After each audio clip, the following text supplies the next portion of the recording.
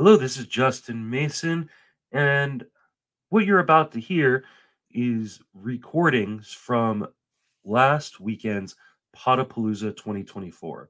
This was a live stream event hosted over 2 days, 20 hours in total. And sometimes during this event, because so many different people are involved, the audio isn't quite what you would expect from a normal podcast. I hope you still enjoy the content, but I apologize if there is some choppiness or rough listening at points. Enjoy.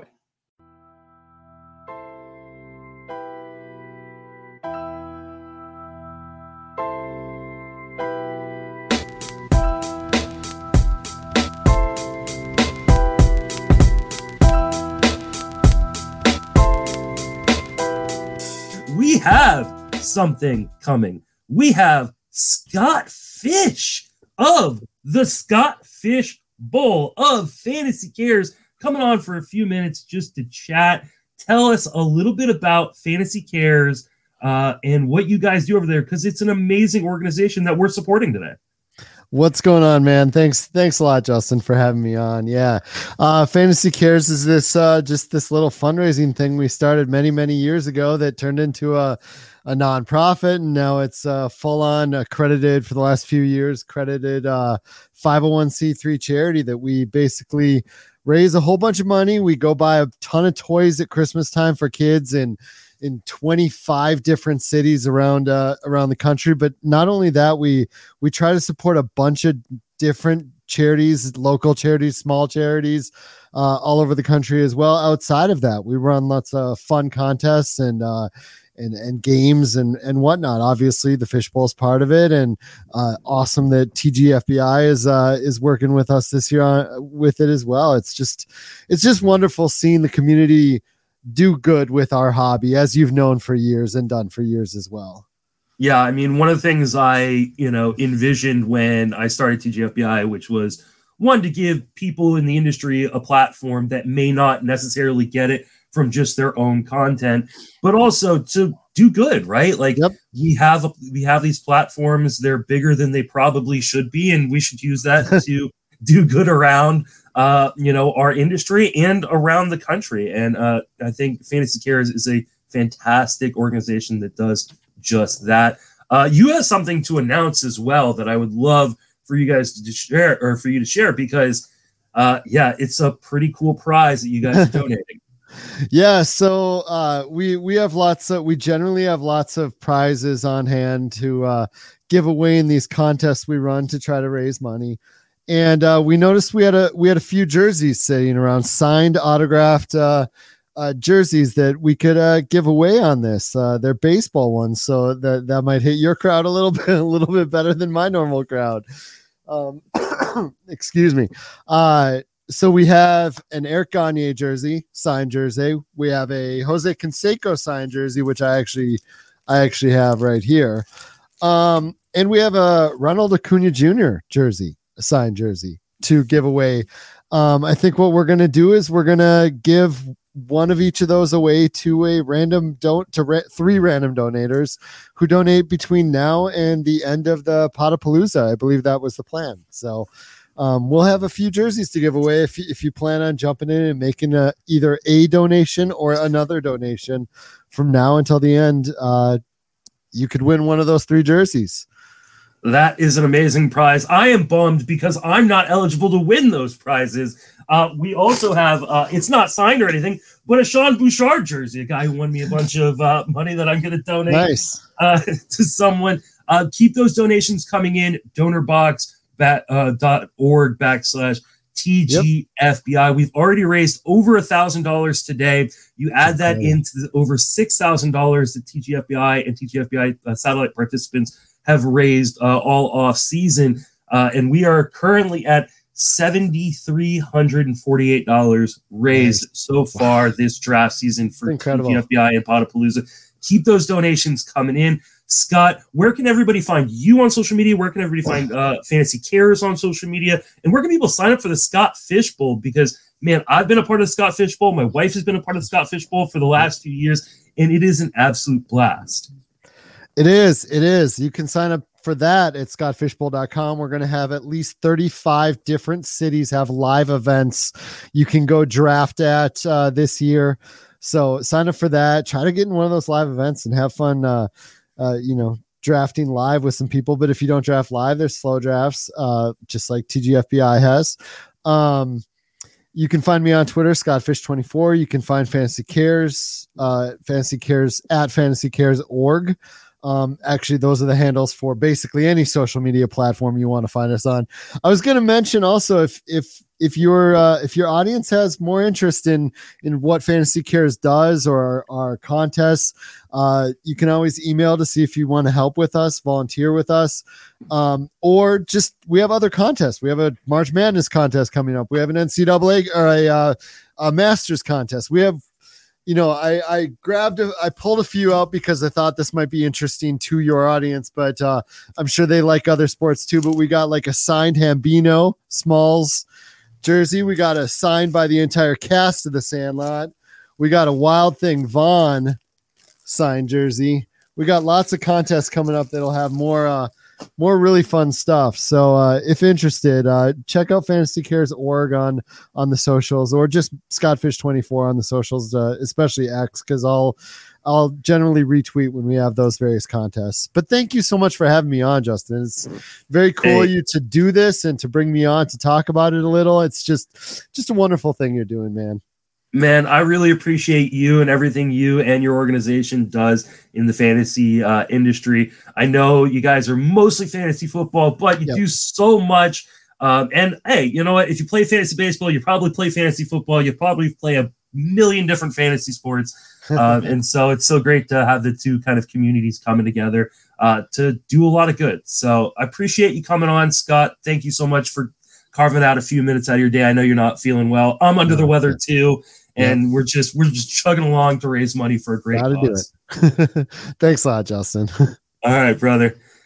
All right. Definitely go follow Fantasy Cares on Twitter. Definitely go follow Scott on Twitter as well. Go check out fantasycares.org, a fantastic organization that we are raising money for. And we're going to raise some more money here with another amazing panel. One I get to be a part of because we are having some starting pitcher debates.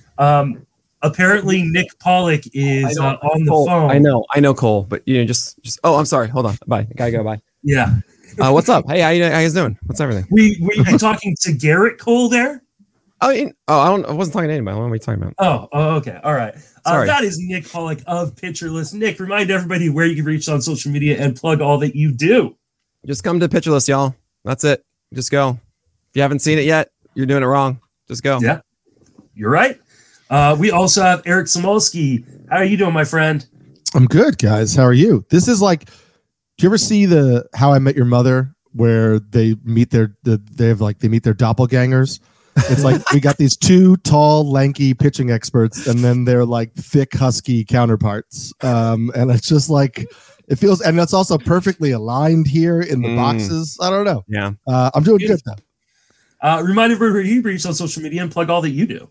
Sure. So you can reach me on Twitter at SamskyNYC. You can also reach me on Instagram at Samolsky_sports if you want just some Instagram videos, just some 90-second good content there. And then you can catch all my writing over on NBC Sports, but I tweet everything out. So just follow me on Twitter. You get all those articles and stuff. I gotta say something. Eric. Yeah. Eric has too few followers on Twitter. Okay, I don't know how he has like under 4,000. I was expecting like 15,000. Go follow Eric, everyone. It's amazing. Sorry. Hey, thanks. Well, remember that, just like a year ago, I was an English teacher and doing this in my spare time. So, I'm grateful for these opportunities. Obviously grateful. Nick brought me on the Corner podcast where you can listen to Nick and I took over for Alex Fast. And then I'm with Scott Pianowski on the Roto World baseball show. So these are all awesome opportunities that have come my way in the last few months, and I'm super grateful, and I'm glad to be chatting here with you guys today. Well-deserved opportunities. We love you, Eric. Definitely go follow Eric on Twitter. These other two guys, they've got plenty of Twitter followers. But Mr. Paul Sporer, my co-host on the Sleeper and the Bust, is here as well. How you doing, my friend? Hello. Hi. Good to see you all. Thank you so much for having me. Very excited to talk some pitchers with some great minds. Where can people follow you on social media and then find your work? At Spore on Twitter. I'm not on there as much, but definitely hit me up. I've been getting on more with the season getting going. Very excited. I can't believe we made it through another winter, so I'm very excited. Fangraphs, obviously, fangraphs.com/rotographs now. We got all our rankings up. We got some more articles coming out. We got sleepers coming out next week. Very excited for that. We're doing our preview pods. We're on episode 3 of Pitchers on Monday, Justin, of what will at least be 5, probably 6 episodes. Yeah. Let's be honest. We like to get really, really detailed with it at each position. And pitcher, of course, is somewhere where we could probably do 10 episodes if we really wanted to, but we'll cut it at 6 max. But yeah, I'm very excited about that. And I mean, the season is here. I mean, it's here. Once that first Dodgers-Padres game started, that's the season being here for me. Yeah. We're doing pretty good on our starting pitcher preview. We've made it through like 50 pitchers in 2 episodes. I would say so. Yeah, that's great for us. I will say the next 2 episodes, that meat there of those mid-tier pitchers, we're going to have a lot of debates on them. I think those are the ones that could be pretty long and interesting, especially. See, this is why he's the best in the business, because we're talking starting pitcher debates right now. Because what I did was I took your guys' starting pitcher ranks and I put them in a Google sheet for myself. And then I started looking, which people do you guys disagree on kind of the most? Now, I stopped at like the top 100 because I think at a certain point it just gets ridiculous to just discuss. You didn't want to compare all of our like 300 to 400. I'm sure we all 4 of us. Where do you have Eric that deep? Where do you guys have Tyler Beatty? Yeah, exactly. So we're going to start at the top, and then we're just going to work our way down. The first one I've got is Framber Valdez. Now, this whole process is great for me because I haven't finished my starting pitcher projections, so I get to just yell at you guys for no apparent reason, even though you guys can't yell back at me for misranking people. So, Framber Valdez, Eric, you are the low man on him at starting pitcher 25. Paul is the high man at starting pitcher 10. Nick, you're closer to Eric. You're a little bit lower. You're at 20. So why don't we start with Paul, since he's kind of on an island by himself. Why do you have Framber Valdez ranked as the top 10 starting pitcher for this year? I mean, it starts with the volume, of course, with Framber Valdez. I really, really love, kind of clocking in that volume. I look at him and Logan Webb as a lefty-righty version of each other, getting that sort of guaranteed innings. As much as anything can be guaranteed, you'll hear me talk about it a lot on the podcast and hear about how nothing's a guarantee with pitching, which is why, I'll lean talent over maybe a deeper track record. At the same time, it's not like Framber is just eating up innings. He's not just Kyle Hendricks out there. No offense to, I guess really offense to Kyle Hendricks, because I'm saying that his innings aren't as important to me. But Framber Valdez puts quality innings out there, and I think way too much is being made of the second half struggles, which is something that we do a lot. We take kind of the most recent thing, positive or negative, and we'll get into somebody that we're going to take a real positive aspect on their second half, maybe a little bit too far. And I think just too much is being made of it. He's 16th in ADP right now, which is obviously still lower than where I've got him, but it's a top 20 projection for the year. And you're looking at that stable floor in the top 10 too. I want upside with the floor mix. Could I get 200 innings of a low 3s ERA, great whip, and a ton of wins on Houston? Yes. Am I almost certain, as long as he stays healthy, to get 180 innings of a mid 3s ERA, a good whip, and plenty of wins? Yes. And so I'm just going to stick with Framber Valdez. And after kind of a lot of those shinier guys at the top end, he and Webb round out my top 10. All right, Eric, your rebuttal. Yeah. So I get what Paul's saying. I need much more ceiling if I'm going to put him in my top 10. For Logan Webb, I view them differently because I feel more confident in Logan Webb's ratios. I understand that Framber has shown similar ratios in the past. I feel more confident that I will get those ratios from Logan Webb. Also, I know that Framber Valdez wasn't a full-time starter for his entire career, so we take these numbers with a grain of salt, but he has 2 seasons with over 135 innings. They happen to be the last 2 seasons. They happen to be the 2 seasons that he has gotten a full run as a starting pitcher. So we're not saying he can't throw that volume, but he doesn't have as long of a track record of volume as some of the guys that we're bumping up into the top 10 because I feel really good about their innings. I feel solid about I feel solid about Framber's innings, but we don't have a track record of him throwing consistently years and years deep innings. It's just something to keep in mind. That's not my big pushback. Okay, well, I'll let you go. Let me interrupt though. The overall number one guy has like 5 minutes in the league, and Spencer Strider. Well, yeah, he said some. Not all. But also, I'm looking at a bunch of them. Strider's also Strider's my number 2, but yes. But I hear you. Yes. And then also the one other thing before you get Valdez to your main point. 30 years old. Strider is much younger with a shorter track record. Valdez is going to be 31 this season with only 2 years of throwing over 135 innings. The counter to that is there's not as much mileage on his arm as somebody who is 31 and has years and years. But I'm just saying I feel more confident saying I'm going to get X number of innings from Logan Webb versus I'm going to get 180 out of Framber. I don't think it's a bad bet at all by any stretch of the imagination. I'm just talking about the comparison between Logan Webb and Framber Valdez for me. Sure. I mean, the 3 years younger helps. That's why I have Webb one spot higher. The one thing I disagree with the most that you said is about ceiling. Framber had 201 innings of a 2.82 ERA and a 1.16 WHIP in 2022. I mean, what more ceiling do you need out of a top 10 guy? I need him to have not changed his cutter last year and had that cutter get absolutely obliterated.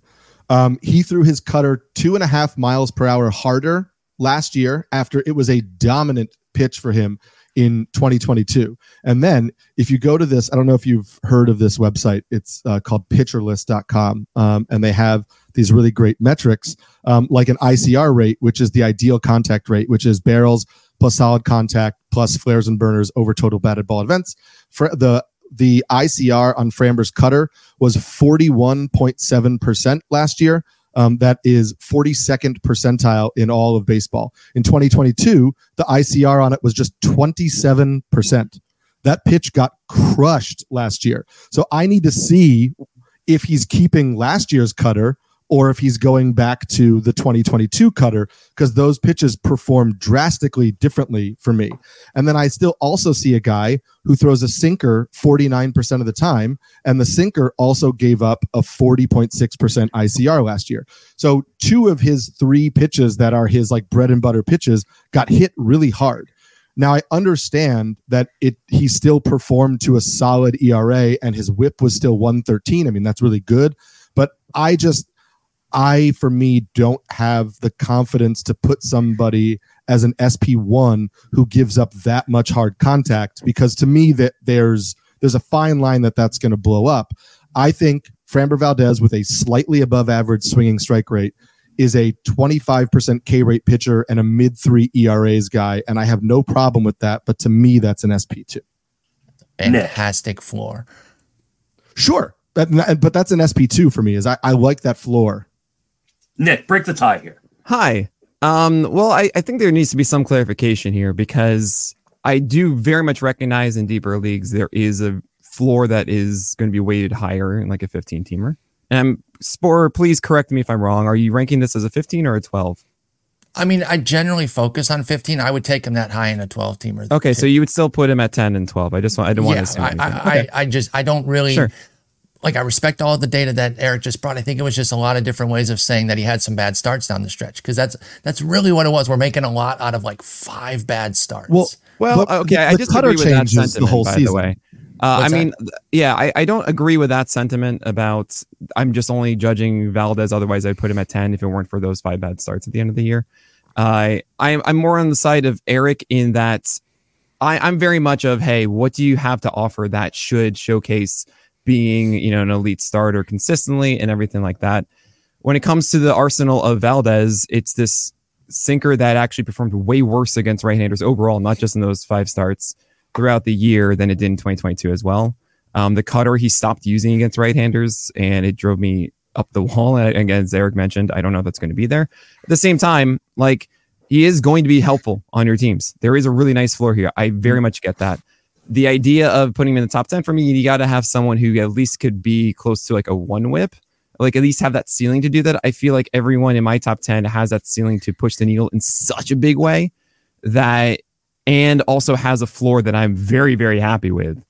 And I don't feel that Valdez has that kind of ceiling of like, a sub-3 ERA with a 1 whip and like a 25 to 30% K rate that pretty much everyone else does in my top 10.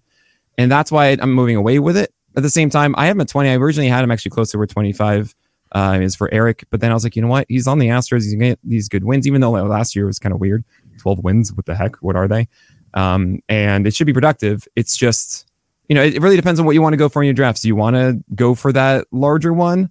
I could see him up to 15 because I have some guys at like 13, 14, 15 are more risky and then less, safe. But I also see that they have the higher ceiling potential than Valdez does. So it's up to you. But yeah, I wouldn't put him up to 10. What is your split with him and Webb? I favor more on the 25 side than I do on the 10 side. Let me just jump in because we're going to move on to the next starting pitcher. You guys all made good points. Nick and Eric are right here. Paul is just a little bit too high on Valdez. Well, there's no right or wrong. It's just all fun. No, there is a right or wrong. I am the judge, the jury, and the executioner on this. I got to be honest. Like every time Justin says I'm wrong, I feel so good about my positions. Oh no. All right, fair. Another one that we've got going higher up in the draft is Pablo Lopez. Nick, you have him ranked 5th overall. Yeah. Eric, you're pretty close with at 6 overall. Paul down at 11. Now, obviously, we are, splitting hairs because we're just, a few ranks apart this high. But Nick, tell me why you love Pablo Lopez so much. Is it because you had him on his podcast? Does that bump him up 5 spots? I wrestle with that so much because it's like I actually go into it being, okay, cool, Nick, you need to inherently just lower him because I am going to be biased. It's like, how could I not? I'm hearing a guy talk about all the things I want him to say, and then he's encouraged by it. How can I believe him that he's going to be great, but also they're going to be their biggest fans too. So, you have to take everything with a grain of salt with that stuff. But I had this ranking there before I talked to him. And yeah, I don't think your rankings influence this is something that has to do with not necessarily what the end result was of 3.66 ERA last year, 115 WHIP, and you see that and you go, oh, that's actually pretty similar to the 2022 of a 375 ERA and a 117 WHIP. And I was actually really surprised to see that those final marks from him because I remember him the entire season. I remember actually in the beginning it was like, this isn't working for some reason. Why isn't this working? But then you realize, wait, right, 29% strikeout rate. Right, he increases velocity on his four-seamer. Wow, the hit per 9 went up, but he has a much better arsenal than he's ever had.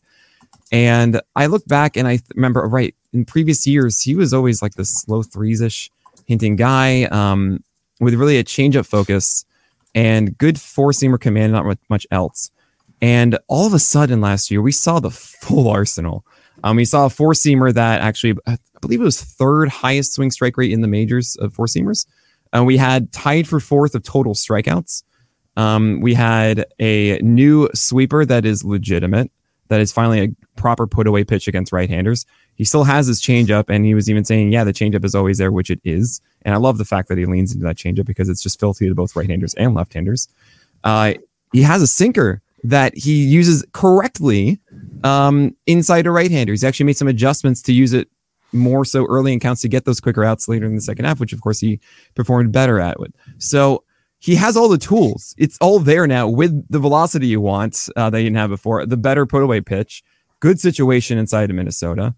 And I see 11 wins last year, which is going to lower him on the player rater that you saw. That should change. I understand probably the biggest pushback is, well, he had the shoulder problems in 2021. It's 102 innings then. He had 180 in 2022, 194 last year.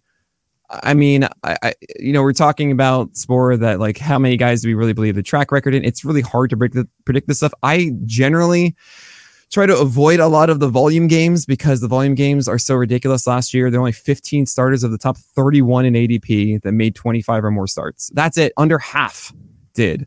Now, obviously, some that were more obvious, like DeGrom, didn't make those, right? But so a lot of the ones that we thought were like Max Fried was the safest one. No.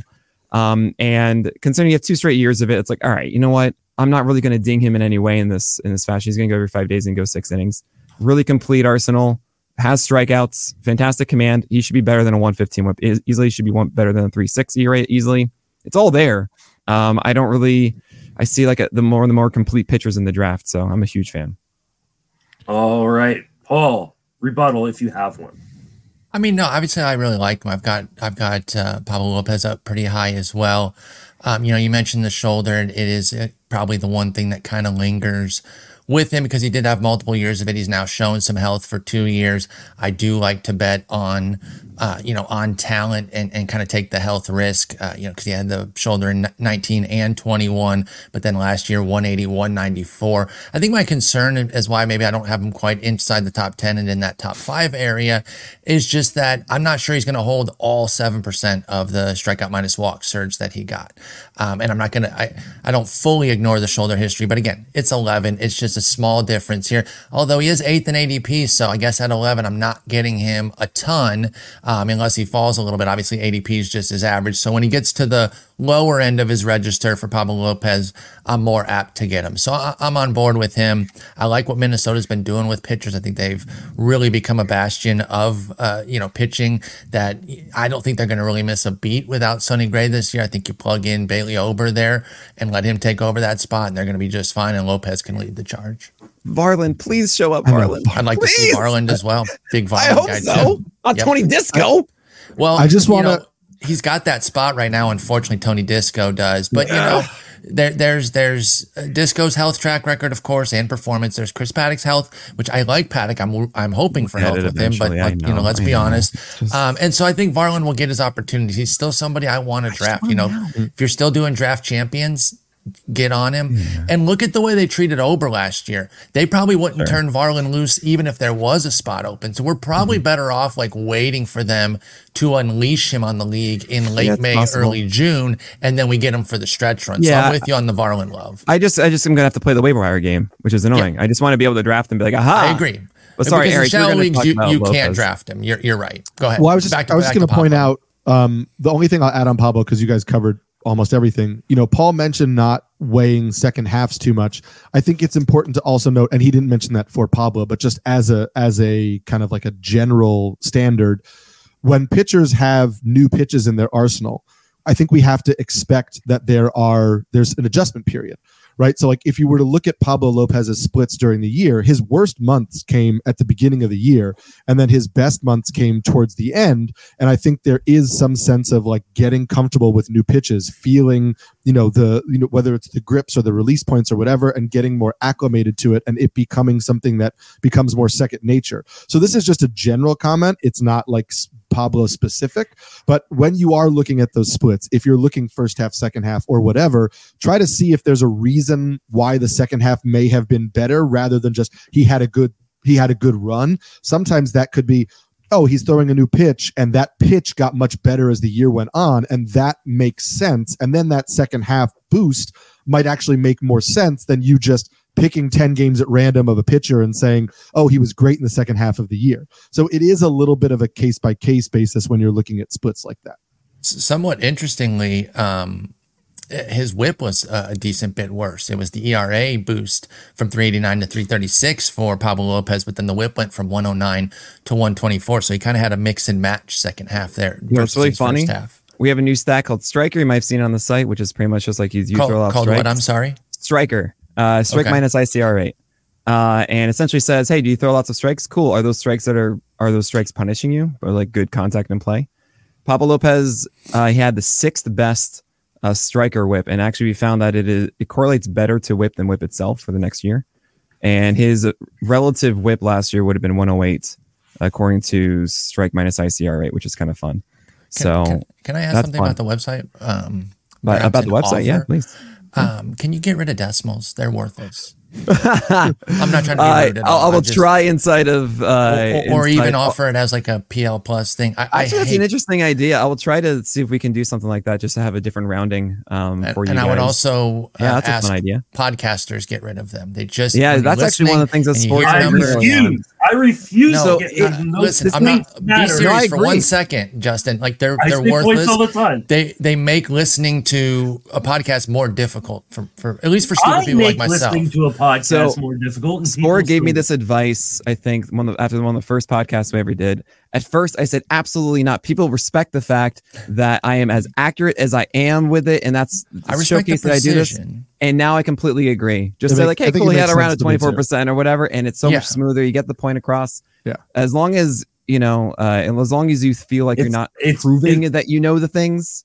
Like if you know the things, just like people be like, yeah, cool, 24%. All right, cool. Yeah. I'm not as smart as you guys, and I can't round on the fly. So. Well, no, my point is that like I'm an idiot. So when I'm listening, I just think the extra number's a little bit of clutter. And then as far as the website thing, that one's less important, obviously. But maybe if it was an option, if it was something where you could go in and say how many decimals you want. With everybody's support.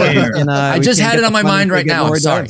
I didn't mean to derail everything. Move on to the next I want to talk about Tariq Skubal, who Tarek. I was actually gonna. Oh, okay. I've been saying Tariq. That's my bad. So Tarek Skubal, Eric is the high man. He wasn't when I first posted this rundown. Yeah, I saw him in there updating about 5 minutes. Well, I put my updates as in like I will change it. Yes. I appreciate that, Nick. But Eric is the high man on him at number 13. Paul's right there at number 14. Nick, you have him at 25, but you're going to be moving up. I've already. Okay, so I want to explain this. Yeah, go ahead, please. Explain. So a couple of the concerns I had about Tarek Skubal was we saw really like the biggest thing that happened when he came back from not Tommy John, it's flexor tendon surgery, was whoa, you're like 95, 96 now, like almost pretty much sitting 96 after being around 94 before, and that completely changed him as a pitcher. Where all of a sudden this four-seamer performed as best as like any four-seamer in the majors. And that meant that he had like 100th percentile, like FIP and Sierra and everything like that. It was just ridiculous. Strike rate was also 100th percentile essentially. And so was, the success of it. It's insane. And at first I was like, okay, well, this is kind of typical actually. A guy comes back from a long while and they have a ton of adrenaline and that is fueling their velocity for a moment, and then the full season after they generally fall back down. Well, we got an early report that he hit 100 in the bullpen. I hate the word hitting when it comes to spring training. The word that we want is sitting, because hitting happens all the time. We don't really talk about like max. We talk about what are they consistently at. However, if you hit 100, you likely aren't sitting 94. That's all. So, okay, I'm recognizing that the velocity, one of the concerns I had about Skubal, is likely going to be there. That's fine. Mm-hmm. That said, when it comes to the arsenal of Skubal, I'm not totally sold that his four-seamer is this elite. One of the major things that I've been working on this offseason is actually taking the time to really study pitch shape and what it means. And it's something that has been a very big flaw in my analysis for a while. I would more look at the results of it and just say, well, the results are a product of whatever the shape is. But it's such a valuable thing to understand ebbs and flows, and just kind of like sometimes it works, sometimes it doesn't. Sometimes it's location focused, sometimes it's stuff focused. And Skubal's four-seamer is surprisingly not elite when it comes to shape. It doesn't have good vert. He doesn't have great VAA. He doesn't have amazing extension. It was really the velocity that put him over the hump that made this a much better pitch than we've seen before. Now, the changeup is excellent. The changeup is phenomenal. I'm not going to say anything bad about that. I think that's the pitch that ties it all together. And generally, if you have ways to defeat right-handers more than left-handers, you're going to be more successful than fail in the majors because you're going to face more right-handers. So this is very good. His best pitch really is that changeup to go with that four-seamer. The problem is that there isn't anything else. And the slider is more of this cutter pitch, which is fine. But I thought it would be more of a big pitch for him. And considering I have some concerns about the four-seamer performing at the same level, like a 76% strike rate with a 35% ICR last year is like, whoa, that's one of the better striker pitches because you're throwing so many strikes and you're not allowing all this damage to it. I don't think that holds up over a larger sample. And then it becomes a good fastball with an excellent changeup and then other things that aren't quite there. I've heard word about him getting a new slider. I'm excited for that, because then he can get a proper weapon against lefties, and then maybe things, maybe actually as a gyro that can actually go down and in to right-handers. That's cool. I haven't seen it yet. So Tarek Skubal could be someone I push up gradually throughout the spring. It's why it's already 25 to 20. I understand the 13-14 rank. I guess I'm just a little more tepid on the four-seamer, and I feel like it's going to come down in results, and thus I don't quite know how it impacts the rest of the arsenal when that four-seamer doesn't perform at the same rate. I'm not really going to negatively attribute the schedule he had that much. I don't really want to lean too much into that. He does have a negative 10 hitter performance, which essentially says that the hitters he faced performed worse than average against his pitches. But that aside, smaller sample, whatever. That's the reason why he isn't at 13, 14. I'm not as confident as a full arsenal as other guys in my top 15 right now. About what you brought up there? Yeah, please. If the velo is up and he's sitting like 97 and a half, oh man, how much could that that's push huge. Through the shape issues? Yeah, absolutely. Velocity is king at the end of the day. You see like Hunter Green at like 98 and change, and the reason it does get hit is because it's not a terrible, bad extension, bad VAA, not really good vert, and that's it gives him a margin. But it's still a good pitch, right? Yep. So like velocity is king, and that's why it's like 96, 97. It's fine. Jesus Luzardo is a perfect example of like that is not a good shape, but it works enough. It's not overwhelming though, and that's a kind of the best comp I can kind of give here for Tarek Skubals. That's why I'm so shocked at its marks at the moment. But the thing is, Luzardo has I think a better slider and a better changeup, but Skubals four-seamer perform better. So maybe there's more things I'm missing there. I guess I want a larger sample. I'm not quite sold that like, oh, he's a dope stud now and we should jump in. That's the only reason why I'm not up to like 13, 14, but I can understand it. If I'm being honest, like I have some trepidation about my own ranking on him. You know, I didn't rank him there as a Tigers home or anything. Everyone knows I love the Tigers, but I don't rank guys based on being on my favorite team. But I do have some nerves about it. And I even in my write up I wrote about how like I have Glasnow, Miller, and Skubal at 12, 13, 14, and I can't remember the last time I had a 12, 13, 14 that had like a combined 250 innings or whatever the heck it was. Like, this is not a high total for a 12, 13, 14 ranking. So I don't want to aggressively defend this if Eric wants to say anything to the Skubal's point. Otherwise, we can move on because I take a lot of what. Pardon me, I'm sorry? No, this is Eric's article. Almost like the top 20 starters are like less secure than ever before. Oh, yeah.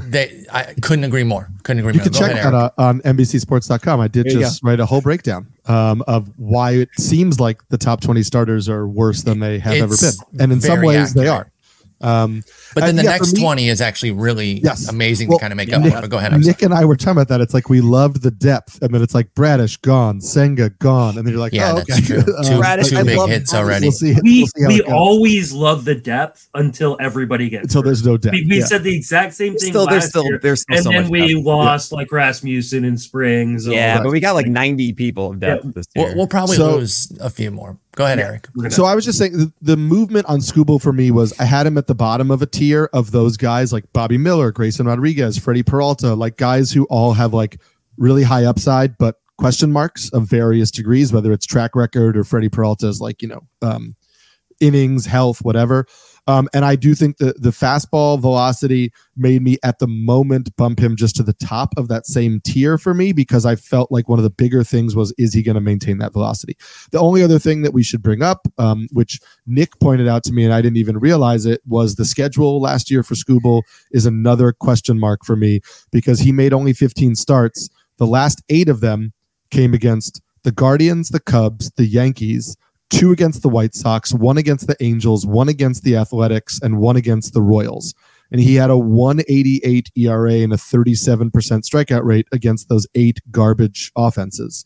And that's not to say he wouldn't have done that against good offenses, but it's to say that more than half of his season last year was the final 8 games against below average teams. So how much did that impact what we saw? There's no way to know that for sure. It's all guessing. And that's why I had some hesitation on him before, in addition to all the stuff Nick said.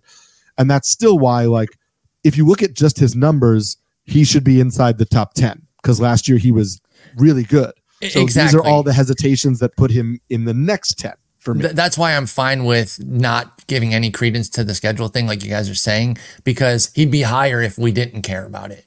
Yeah. Because I think he finished with 80 innings. I think Tarek Skubal finished, let me see, what was it? 15th last year. Yeah, going 7 wins in 15 games helps. But yeah, absolutely crazy. So yeah, I think even our rankings, mine and Eric's, where we're higher, is saying like, don't get too hung up on that schedule stuff. But the fastball stuff is very interesting. I totally agree on the slider, the lack of a big pitch against lefties. Eager to see what he does in spring. But let's go ahead and keep going on these next guys, because I want to make sure we talk about most of these. I'm going to skip a few real quick because I don't know why I thought we'd get through. No. Just keep going.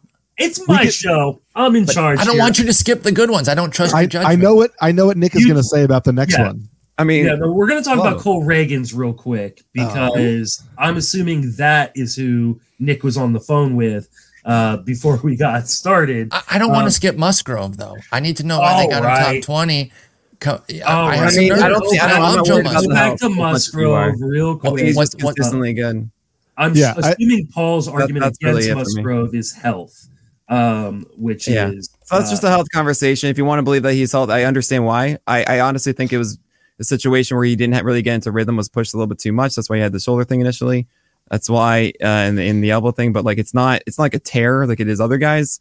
He's healthy now of all indications, and I really don't think I'm concerned about it. Yeah, if we remember, the reason his season started late was because he dropped a weight on his foot, which again, not a pitching related injury, and then that caused some of those like ramp up injuries and coming back too soon, and extent like pitching too many innings or pitching ramping up too quickly. So I think last year, like Nick, to me in my ranking, last year is a little bit of a fluke health wise. He had thrown at least 170 innings in 3 straight full seasons. So I feel like getting 170 innings out of Musgrove is a pretty safe bet in my eyes. And no, I don't care at all about how bad he looked in his first spring training start. Like, I don't either. No one does. Yeah, just for the people that are listening. Like, I'm more concerned that he's never really been a top 20 guy. So that's kind of my thing. Well, I like him in that 25 to 30 range a little bit more, which is splitting hairs. So we don't need to bog down on him. But again, that's 25 to 30 without DeGrom, Scherzer, McClanahan, Woodruff, like all these guys that were used to ranking ahead of him. Sure, but other guys moving in. Sports talking about without like, he's not saying the nebulous 25-30. He's just saying this year's crop with those guys. But yeah, I see what you're saying. Yeah. Okay, that's fair. That's all. Let's talk about Cole Reagans because Nick, you love Cole Reagans. You have him as your starting pitcher 14. I'm not like tempted. I'm tempted to put him like 11 or something stupid. Yeah. Paul, you hate Cole Reagans as starting pitcher. I do not hate. That's actually ADP, believe it or not. Yeah, exactly. I'm right at ADP. I have absolutely love Cole Reagans. You are right in the middle. Nick, raise your hand if he was a breakout pick for you on your last March. I could not. How about after one start with the Royals? That's all I got. Yeah. I have before spring started. How about I'm being a hipster during the rotation breakdowns, and then also when he threw 4 innings at 96 in relief in April. Yeah, I was like, oh boy. All right, Nick, talk about. We're the true Reagans hipsters here. So here's the thing. Oh, I'm sorry, guys. Hold on. Just got it. It's a little hot. For those who are listening later, podcast, a little hot. Nick has a Reagans t-shirt on. Currently. Okay. So anyway, it's Cole Reagans. Look, obviously, it seems like Nick, you're just obsessed with this guy. You're pushing him up because of it, and I had him lower because of this. Again, I'm always someone that has like the pendulum swings, and I need to pull it all the way back, and then make sure that I want to push it back again. And I understand all the reasons not to like Cole Reagans. Look, this came out of nowhere, right? All of a sudden he does this in the second half, and like, is that sustainable? He has those walk issues that we saw. The Royals, how many wins are you going to get with them? Are they actually going to help him when he's hurt or not going well during the season because of development? They let him in too long at games, all this kind of stuff, the injury history. All of those are valid reasons to say like, hey, I'm going to turn away from this. I think actually before we even talking, we all had a group chat together, and Sport was bringing up the point like, look, like we got really in on the guy after 80 innings before, and that was back when we started the fireside chat, and that was Luis Castillo. Mm-hmm. So I think it's important for me to understand that I know all of those arguments. I thought about those and I left them down, and I want to explain really quickly why I'm kind of thinking that these other arguments are better, at least for me. So I call him the unicorn. And when it comes to guys that I really like and want to lead on in my season, there are a couple major qualities. One, I want someone that I know is going to go every 5 days and allowed to go at least 6 innings and with a high pitch count. The Royals are doing that. Absolutely. He has full reign, all the leash. Like last year, they even gave him too long of a leash at times, you could say. So that's great. If you want to talk about the injury history, I call it 1.5 Tommy Johns. He even called it that before I did. Yep. because he said, look, I was going through Tommy John and then it was still bothering me. And instead of trying to go through it, I just said, I just want to get this done once correctly. And that's it. And I think he's getting a bad rap for that, because it's like we push aside Tommy John for everybody and we're fine with it. And then all of a sudden now he's not, I don't know. There's a worry about the velocity jump, which I can understand, that, oh no, it's this extra element to him. Put whatever you want about that. I love his velocity though. It's all of a sudden 96, and by all signs, it's like he was saying that he's working harder at it. And I feel like it's going to be slightly even better this next year. Also, when it comes to guys that have like these wonderful moments and then they fall off the next year, the most common reason is command. And I do not believe that Cole Reagans is a bad command pitcher. I think he's a nibbler. I think there were also moments last year that you see the 9 to 10% walk rate, and you think, oh, he's just going to be a bad control guy. He's not. He actually got a lot of starts that he should have been removed in. There's that ridiculous one in the Toronto Blue Jays. There's the one against the Astros too. Both of those, I think he had 5 walks between those two ridiculous moments. Mm-hmm. And you remove that, and then it's like, oh, cool. It's like an 8% walk rate and everything like that, and change. Like, you're fine all of a sudden with Cole Reagans. Also, the other element that you see that is not really that a lot of guys falter the next year when we get really in on them from a small sample is they don't have the arsenal depth. They don't have a ton of things. There's just like one pitch that really succeeded, and then if that one falls, then everything fails. You know, Reagans has 5. It's a 4-seamer that we saw above 100 at times last year. We saw a cutter that at 92 that he attacks inside of right-handers, a gyro slider that works against both lefties and righties. We saw a curveball he throws for strikes and a legit changeup that he's willing to throw in 3-2 counts. And I just looked at this entire draft pool and I thought to myself, wait, this is like one of the most dominating pitchers I've seen in years. I am so buying in on this. Like, it's a guy that actually utilizes these pitches correctly. And it's not like a chucker. It's not a guy who's just there, all right, I'm just going to throw this. I don't really know what I'm doing. I've talked to pitchers, and a lot of them, after the interview, I'm like, no, I am not interested in that guy, because they're just like not really in tune with what they're doing. They're not really planning out well. They're not really necessarily great tacticians with it. They just kind of listen to whatever is going on. They just chuck it. Reagans has a notebook. He's like doing this stuff. He is very much in tune with it. His work with tread is very good, and they're fine tuning and tweaking and doing all this stuff. I just see it as there are a lot of guys that we're excited about. There's Yuri Perez is a good example. He has obvious flaws of like 4-seamer that needs to be located differently. His slider is not a big moving one. Yuri Perez, you have a curveball that you can't throw for strikes, and that's really it. The changeup is terrible. And like, there's not depth to this. Reagans has 5 pitches and he utilizes them correctly. And he clearly has the ceiling. We saw it. And this is it. This is like the thing you want. So I just see this as like, yeah, he's going to be a stud. And I know that there's risk of like, well, I'm only basing on 80 innings, but like the second that he started with the elements that he had, that's him. He's there. And I'm very much ready to jump in. I'll add very quickly before Paul goes in, because I'm not going to add much more than that, is that I think there's a perception, and not necessarily from Paul, but there's a perception in general that Reagans came out of nowhere. And it's important to understand that like he was a 1st-round pick. He was a high prospect, pedigree guy who battled the 1.5 Tommy Johns that Nick was talking about, and then kind of like is a little bit late in his development, because as somebody has said many times, prospect growth is not linear.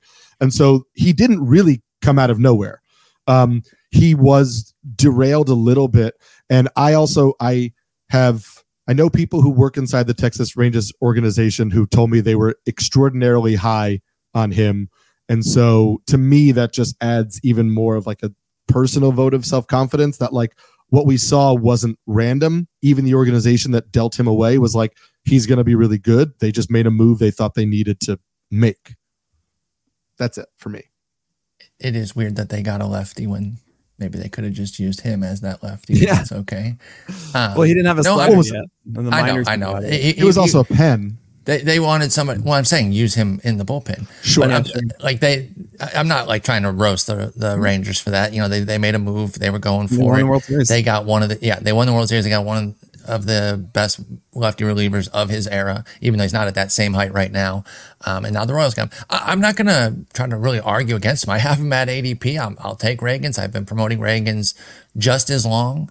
I'm just not, I don't think I'm paying 14 for a Royals starter though, too, because you still do have to factor kind of the win potential. Sure. And, you know, even if you have some confidence in the Royals offense, which Justin has definitely discussed and I agree with, I'm not entirely sure they're going to fully take care of him. I guess my question for Nick is, are you putting this to the test? Are you paying that price point for him? Yep. Because I understand sometimes, you know, you rank somebody somewhere, like where I got Fromber, I don't have to pay 10. Right. I have him there. That's me kind of saying I like him, but I don't have to pay top 10 ADP for him. I do try to make sure I get him. Where are you on that? Yeah, piece? that's a really good question. That's one of the hardest things we do, right? Because it's like, I like this guy more than others, but then you look at the strategy, like, well, you don't need to get him here theoretically. But it only takes one other person to ruin it. That's the thing. And also, there's just no feeling worse than not getting your guy, you know? Exactly. So I am actually doing this. I did a mock draft over the weekend or this past week where at the turn I took Bobby as 12 in a 12 team. So 5 and 6 turn, I took Bobby Miller and Cole Reagans. I absolutely love that. And that's just like me having the most fun ever because I love both of those guys. I have them both in my top 15. Huge. So I'm doing that. I'm not letting myself, that ranking is like, I'm drafting him before Max Fried, before Freddie Peralta. Don't play games with it or else you won't get, especially for you specifically, people are going to know and they're going to want to take him from you. Yeah. So I think with this ranking, league, they don't care. It's fun. with this ranking specifically in industry leagues or NFBC stuff that you might do, people are going to want to kind of get them from you. So I respect that you're going to pay that actual price. He's a slarp. A week from tomorrow, Nick and I will be sitting across the table from each other at labor. You're gonna be on my left, buddy. Don't worry. Okay, sorry. I will be on Nick's left. And my first throw will be Cole Reagans, just to put Nick to the test. That's actually going to be great for me. So if you follow Ariel Cohen's auction draft strategies, one of the major things I learned is that you get your values in like the first 2 passes because everyone's trying to. Everyone doesn't want to overspend on that one. So unless it's the. Yeah, Nick's right. Unless it's like the bona fide, like Acuna can still go like 70 when people are going crazy. But a player like Reagans, you might actually be doing him a favor by throwing him out very hey, you're my buddy. I want to do you a favor. There you go. All right. There you go. I'll do it myself. We have like 10 minutes left. And rapid fire. Like a crap ton of names to get through. So I'm gonna put you guys on like a 30-second clock for your answer. Let's talk Shane Bieber. Eric, you are the high man at 35. Paul, you're a little bit behind Eric, but just a little bit. We're basically tied. 40. Yeah. Nick, you have him all the way down at 63. I'm going to let Eric talk first because I don't want before Eric goes, can you ask Nick if anything changes with the velo discussion? I need to see it. Okay. That was a pen where he's probably going max effort. I need to see it. Right. And I already made the change. So that's where the change went for me.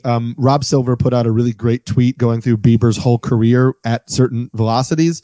When his fastball is sub 93, he has a 3.91 ERA with a 21% K minus walk rate.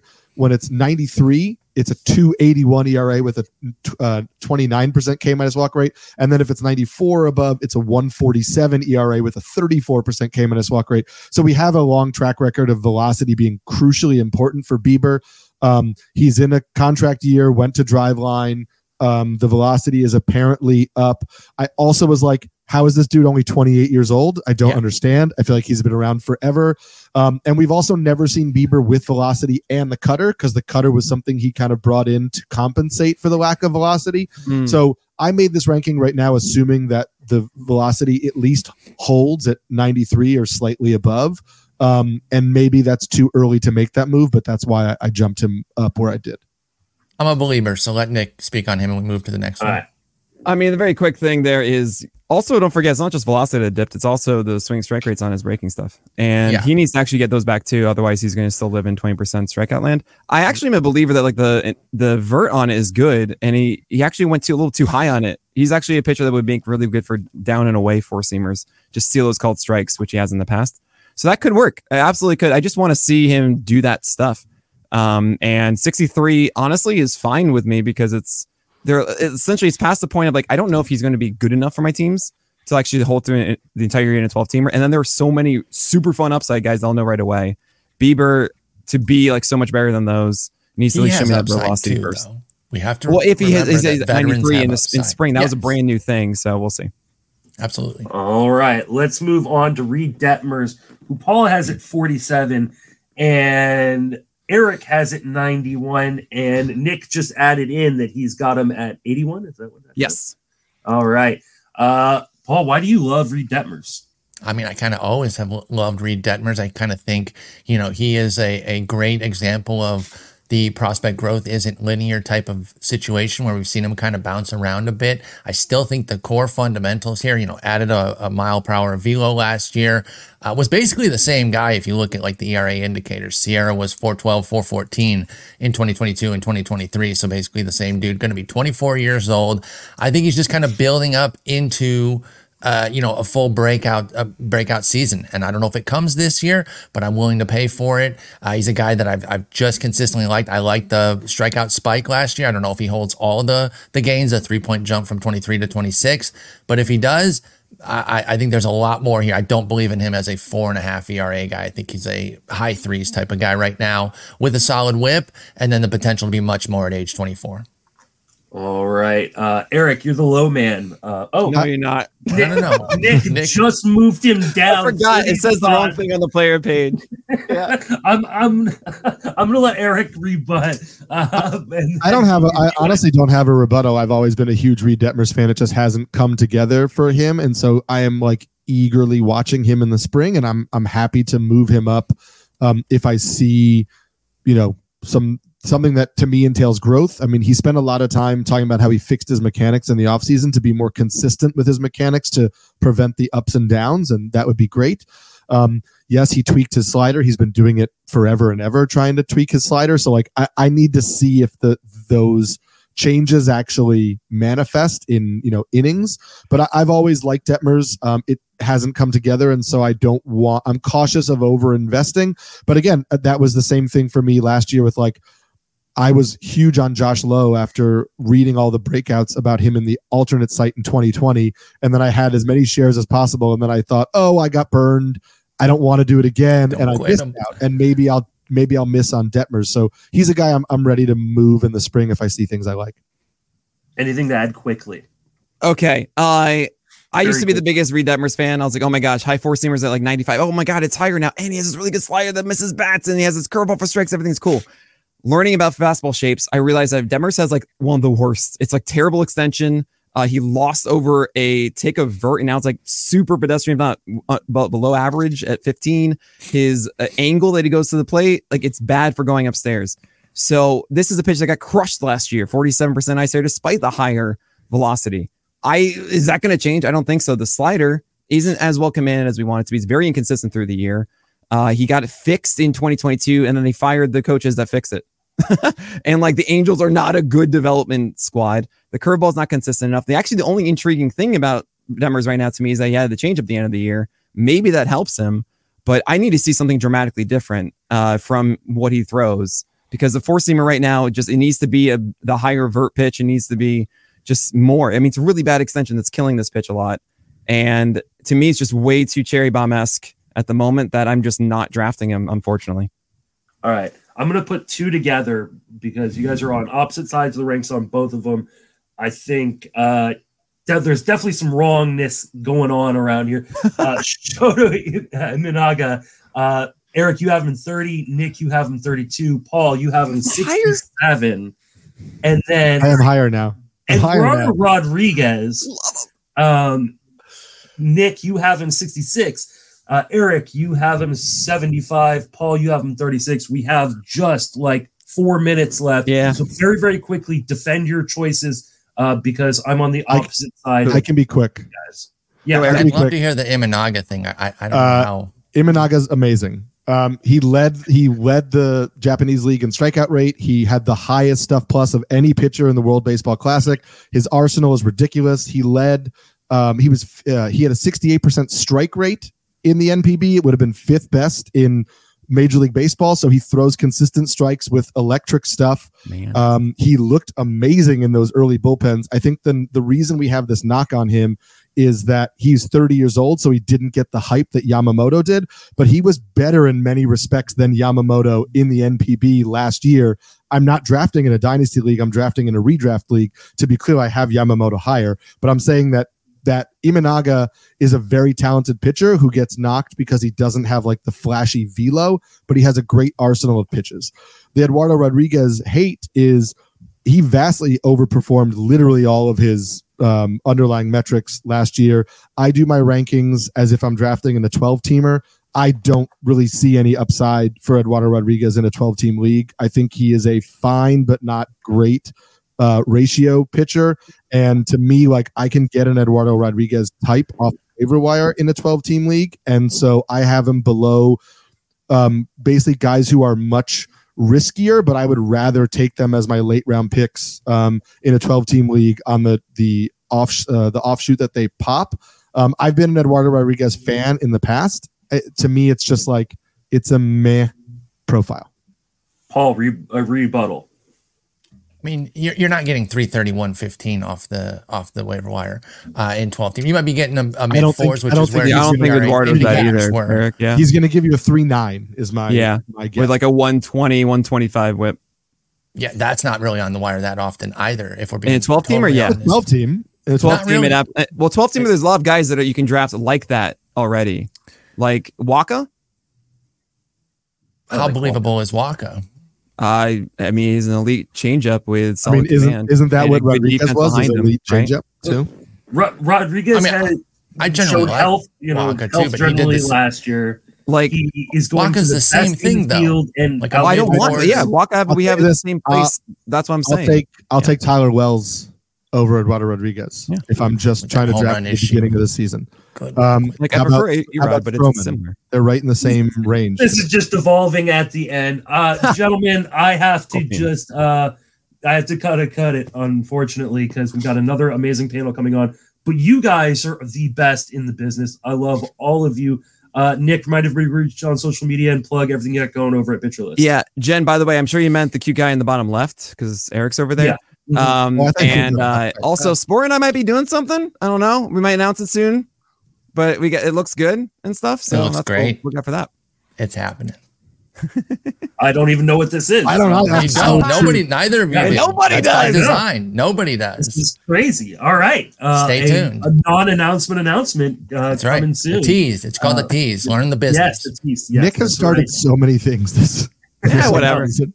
Paul, remind everybody where you can reach and what you do. On Twitter at Spore. I'm not calling it X. I'm not a moron. Fantasy. Fangraphs.com/rotographs. We can switch the URL every year, it seems. Pods with you, Justin. Doing our starting pitcher preview. As I said, we got our rankings up, got sleepers coming out next week. It is baseball season, y'all. All right, Eric, finish this out. Yeah, they're already out. Sorry, the busts are already out. That's the only reason I'm previewing. Yeah. Sorry, go ahead, Eric. No, that's okay. I'm ready to read the bust. I'm at Samsky NYC on Twitter. I tweet out all my articles, so you can get them there. You can get them at NBCSports.com is where all of that will come. If you just type in Eric Spolsky NBC Sports, it takes you to a page with literally all of my articles. Nick and I are on the corner together, and then I'm also on the Roto World Baseball podcast, so check me out there as well. I'll visit that corner. Right. And hopefully I'll be on the podcast with you, Justin, to talk about your hatred of Riley Green. Yeah, we're gonna set that up. I will DM you and we'll set that up in the future. Nick, I will see you in Florida in just about a week. Eric, I will see you in New York hopefully in about 3 weeks. Paul, I'll see you on Monday when we Monday podcast morning. together. That sounds great, gentlemen. Great talking with you. Take care, guys. Bye.